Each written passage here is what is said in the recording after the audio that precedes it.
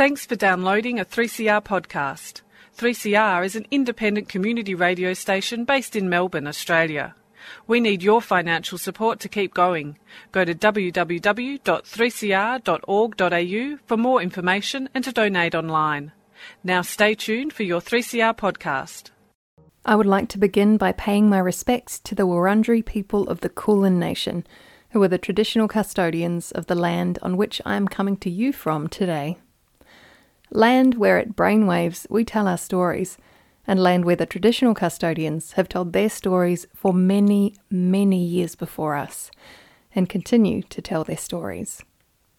I would like to pay my respects to elders past and present, and acknowledge all Aboriginal and Torres Strait Islander listeners who are listening today. Hello, my name is Flick Manning, and welcome to Brainwaves on 3CR, 855 AM on your dial. Brainwaves is a show about mental health with a lived experience lens, and I'm grateful to be joined today by my wonderful guest, Tom Valenta. We'll be diving into some important subjects, in particular grief and the role of grief in caring for a loved one with a chronic and terminal condition. Tom is a former journalist and public relations practitioner, an author and an advocate. In all, he has written a whopping 12 books of non-fiction covering diverse topics such as dementia, cystic fibrosis, corporate histories, and alcohol and other drugs. His work in the dementia and cystic fibrosis fields was inspired by personal experiences. He lost his wife, Marie, to Alzheimer's disease in 2009, and 2 of his 6 grandchildren live with cystic fibrosis. In addition to the books, he has written articles and scripts and has advocated extensively in all of these areas. All of his work in the charity and not-for-profit sector is undertaken pro bono, and funds raised are donated to the relevant bodies. And for this work, Tom was rightfully so awarded an Order of Australia Medal on Australia Day 2019. And after I read Remember Me, Mrs. V, I knew Tom was a crucial voice that needed to be heard, and I hope that everyone tuning into Brainwaves today not only hungrily listens to the words he shares, but also gets out and reads Tom's work. Tom, welcome to the show. Delighted and honoured to be with you today. Now, your wife, Marie, was diagnosed with Alzheimer's disease at 54 years of age, and I can imagine that was a huge journey for both of you in different ways at the time. Can you take us through a little of what the diagnosis process was like and how that may have affected yours and Marie's mental health at the time? It's very rare for people under the age of 65 to be diagnosed. And so when she was just not well mentally, initially, our GP at the time thought she had depression, and so she treated her accordingly. When nothing worked or nothing seemed to make a difference, we were then referred to a neurologist, and the neurologist did a series of tests, showed us that, yes, there was brain shrinkage and that what it was diagnosed as was Alzheimer's disease. Now, at the time, when I did my research, less than 4% of all diagnosed cases of any form of dementia were under the age of 65, and she was 54 at that time. So it came as an enormous shock to both of us. Our 3 offspring, a daughter and 2 sons, were all adult at the time, so they were not living at home. And it meant that I immediately became Marie's principal carer. In the early days, she was still able to get around. She passed a driving test. She was able to do basic work, but this deteriorated very, very rapidly. And the shock of seeing someone who you've spent at that point 33 years with was just beyond belief.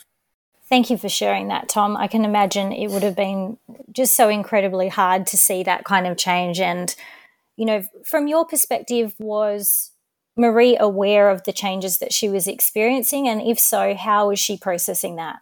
She was aware of some of the changes that were occurring in her life, but certainly not all of them. And as the disease progressed, she became less and less aware of what was happening to her. And this, again, was very, very very depressing, very confronting for me, and obviously for her.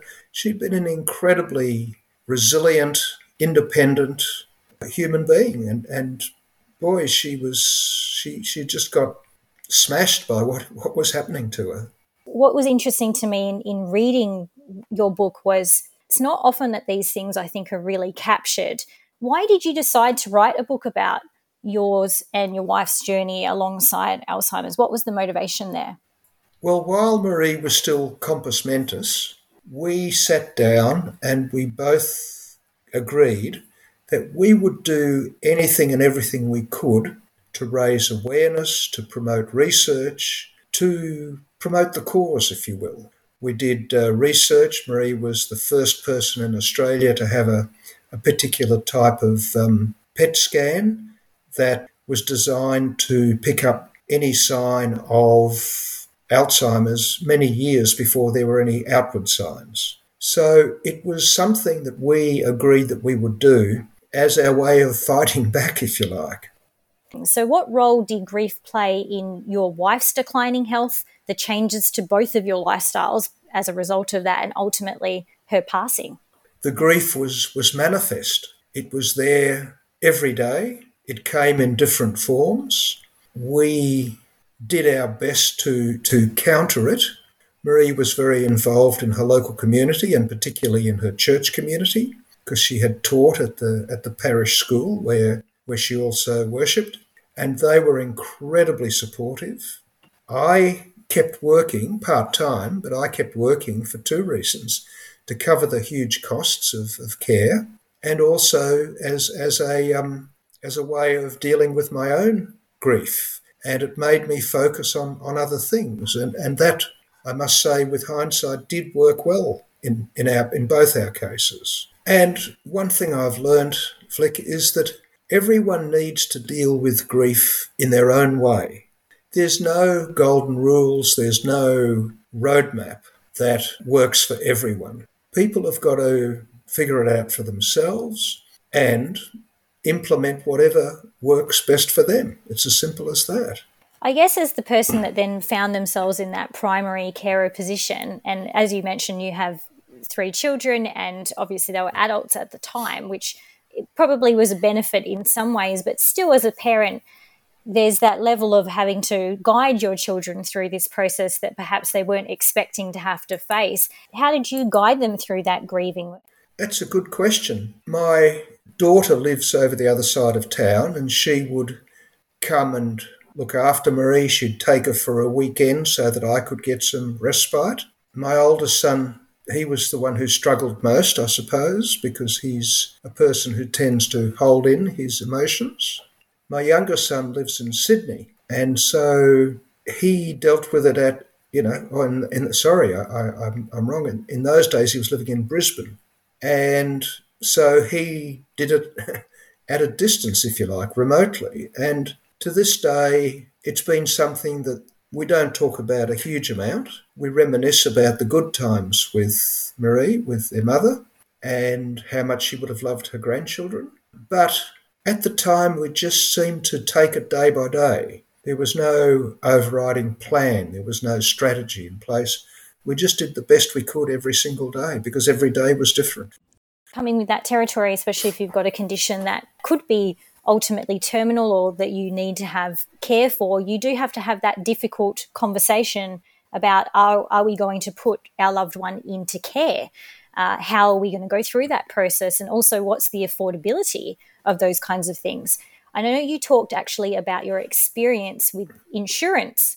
I know these additional stresses can really make that process of that active grief more difficult. Can you take us through a little bit about what that experience of trying to organise care, trying to organise insurance was, and how that may have added to the mental load? Without doubt, the most difficult decision of my entire life was to place Marie into full-time care. And the reason why I did that was because both her GP and her neurologist told me I virtually had to do it. Marie was not only afflicted with Alzheimer's, and it was advancing very rapidly, but she was suffering from depression. She had urinary tract infections because I couldn't get her to take fluids. And so her general health was in steep decline as well. To this day, I keep on wondering whether I should have kept her at home and tried all that much harder. But I did what was advised by medical professionals, and I had huge respect for both of them. So I did that.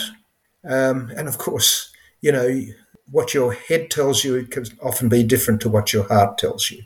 To this day, I believe she got excellent care in the nursing home that she was assigned to, and I have nothing but praise for the way they looked after her and kept me informed.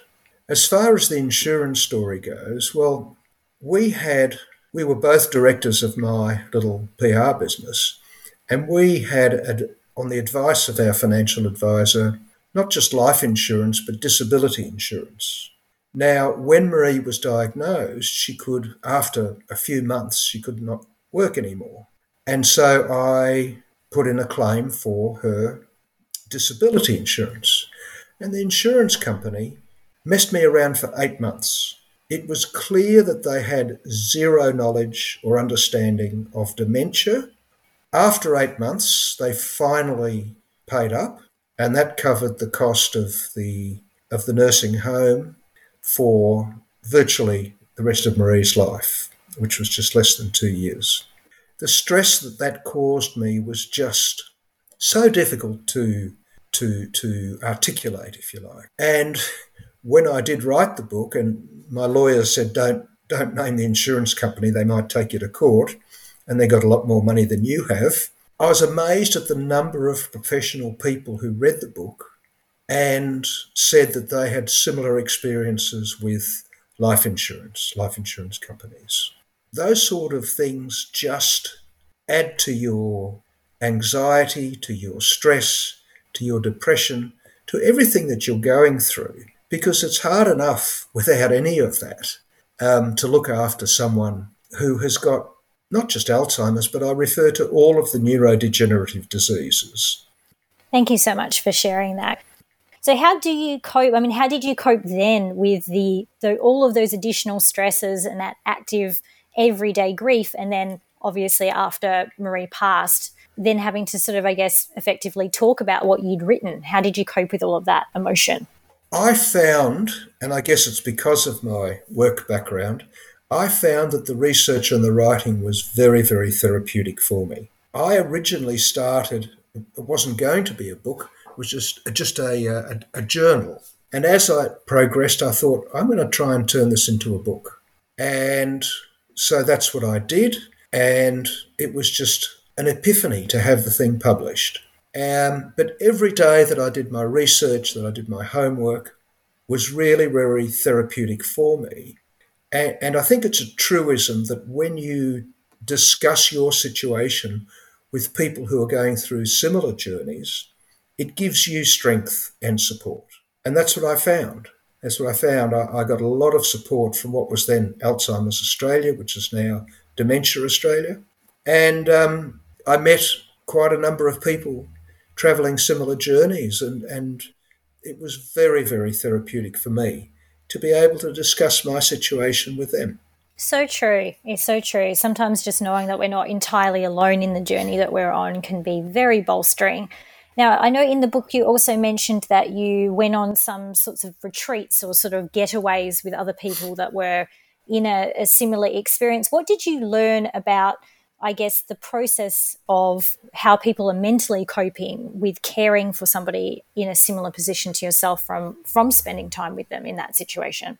Well, it was really, really supportive to to meet with people and to discuss with people, those who were travelling a similar journey. When you socialising with people who have no idea, they can often put one or both feet in their mouths. And that doesn't help. That really doesn't help. So I found it very, very therapeutic. Yes, there were a couple of retreats, and the word respite, which I had virtually never used before in my life, became a gold standard for me. Respite for anyone who is caring for a terminally ill person or someone who's got, chronic illness is very, very important. People said to me, and I quoted them, "You cannot be a good carer unless you care for yourself." Spot on. I think we'll just make that the quote for the entire show today. What's the conversation, I guess, that you had in your head about actually learning to prioritise some respite for yourself? It was basically that I needed to refresh, to regenerate my own energy, and that if I could get away, sometimes it was just a matter of a couple of hours. Sometimes when my daughter took Marie to her place, it was a whole weekend, and I was just totally conscious of the need for me to take deep breaths, to walk and to talk and to listen to music and to do the things that do regenerate our energy and our emotions. Now, changing the course ever so slightly, you have also written about cystic fibrosis and addiction, among other things. What is it about these journeys that attracts you to express them? Well, our first grandson, who was born while Marie was still alive, Anthony, was diagnosed within a few days with cystic fibrosis. When you read explanations or descriptions that say a life-threatening condition, that really makes you very, very attentive and wanting to see what you can do to help. As it happened, my son Lee and his wife Helen had two sons with CF. There are two sides to the story.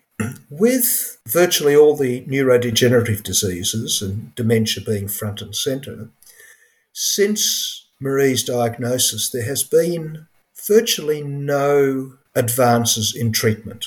With cystic fibrosis, there has been huge advances. And both my boys, who live in Sydney these days, my grandsons, are on this brand new drug called Trikafta, and the older boy is breaking all of his personal bests in his athletics, and Nicholas has been assessed as having far greater lung capacity than he's had at any other time of his life. So life expectancy is on the increase.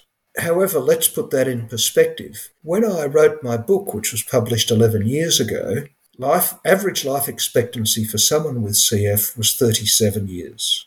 It has now gone up to 47, but that's still very young compared to the average for all of us. However, it is all pointing in the right direction, and that gives us all who are involved a lot of confidence and a lot of hope for the future. I might say, though, Flick, I lost 6 friends last year, and the youngest of those was 49, and she was a person who lived with cystic fibrosis.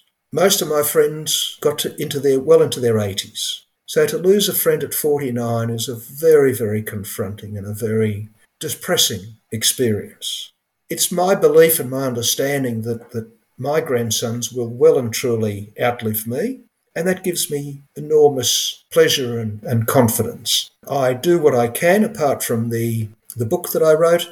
I write articles for their magazines. I'm currently doing a timeline of the Cystic Fibrosis Australia history, and I just feel that every little bit helps and contributes, and that gives me enormous satisfaction and enormous comfort, if you will. Beautiful. And so is it really, I guess, more the personal aspects of, your connection to these conditions that motivates you to write, to do your bit, as you've said? Or do you just find now that you've had that experience of living with someone with a chronic or terminal condition that you're much more interested in conditions in general? Yes, you are right. I am much more interested in health and well-being in general. I certainly am. But I got into the alcohol and other drug sector through a business friend, and his sister was a heroin addict. She'd served a very long time in prison for intent to supply, and he had become the president of a small agency called Task Force Community Agency. And he asked me to write their 40th history, and I was delighted to do that. And that led me to other projects like Odyssey House, like the book on drug addiction that I co-authored with an addiction specialist called Dr. John Sherman. And I'm currently doing the 50th anniversary book for Task Force. So I get enormous satisfaction out of helping to inform and educate the community at large about these issues. And I just continually hope that the information and the education leads to a better environment for us all. Now, there are plenty of people, going through, journeys, much like you have done, caring for a loved one with a life, changing condition. What advice would you give to someone in a carer's role about what they can do to support their own mental well-being throughout that journey, considering this may go on for a number of years? Knowledge is power. The more you know, the more you understand, the more you'll be able to cope. That is my very, very sincere belief.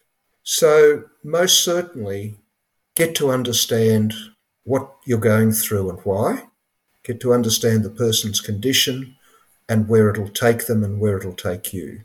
The second thing I'd suggest, and I only suggest, is that it's a good idea to look at what resources are available to you. Do you have a strong and a supportive family? If so, then you are fortunate and make the best use of that. Beyond that, yes, if there are friends and communities that you belong to that will put out a helping hand and offer to help, grab that with both your hands, because it is priceless. It is absolutely priceless. For the person to be surrounded with those that they know and that they are familiar with is a huge, huge, huge plus, and it gives them a sense of comfort and a sense of security.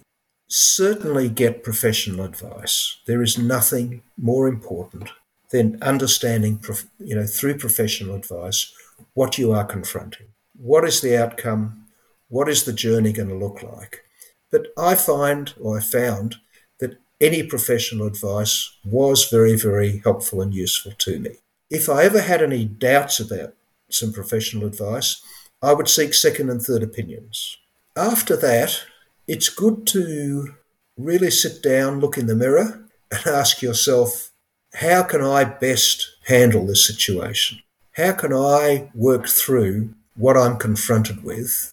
And what do I need to do to arm myself, to equip myself with the strength and the resilience and the resolution to do the tasks that are coming? And the more you can do that, I believe, the better off you'll be. Now, yes, there will still be grief, there will still be sadness, there will still be huge disruptions in your emotional life and in your other aspects of life. But better you are able to manage through your own strength and resilience, the better it will be. I think you've answered that beautifully. You've covered off lots of really important points there in terms of supporting yourself and receiving support from the outside as well, from people that you know and also from professionals. Well, Tom, this has been such a wonderful conversation, and I'm so appreciative that you have shared so much of yours and Marie's personal experiences. And it's a delight to know that your books are out in the world. And I encourage everyone listening today to make sure that you get onto Amazon and you get Tom Valenta's work. Trust me. These are beautiful reads, and especially good too if you do have someone in your life or someone that you know who is going through their own experience. And even if you don't, pick up the book, because it's worth knowing what is actually happening in the world around you on a broader scope. Tom, thank you so much for being on the show today. My great privilege and my pleasure. Thanks, Flick. Now, as I sign off today, everybody, I want to thank each and every one of you for listening to Brainwaves. You can catch up with us next week on Wednesday at 5 p.m. Australian Eastern Standard Time on 3CR, which is 8:55 a.m. on your dial, or digitally. We have an app now, which is pretty cool. So you can also catch up with us on the podcast side of things. This will be turned into a podcast after the fact on the 3CR website, app, and also on Spotify. I do want to remind everyone that your mental health is of equal importance to your physical health. So if you haven't already done so today, as I know Tom himself said before, make sure you take a deep breath. So everyone taking a big inhale and a nice big exhale. check in with yourself for a moment. Remember to shower yourself in love and kindness, because if you don't do that, then you don't have any love and kindness to give to the world around you, which is so important.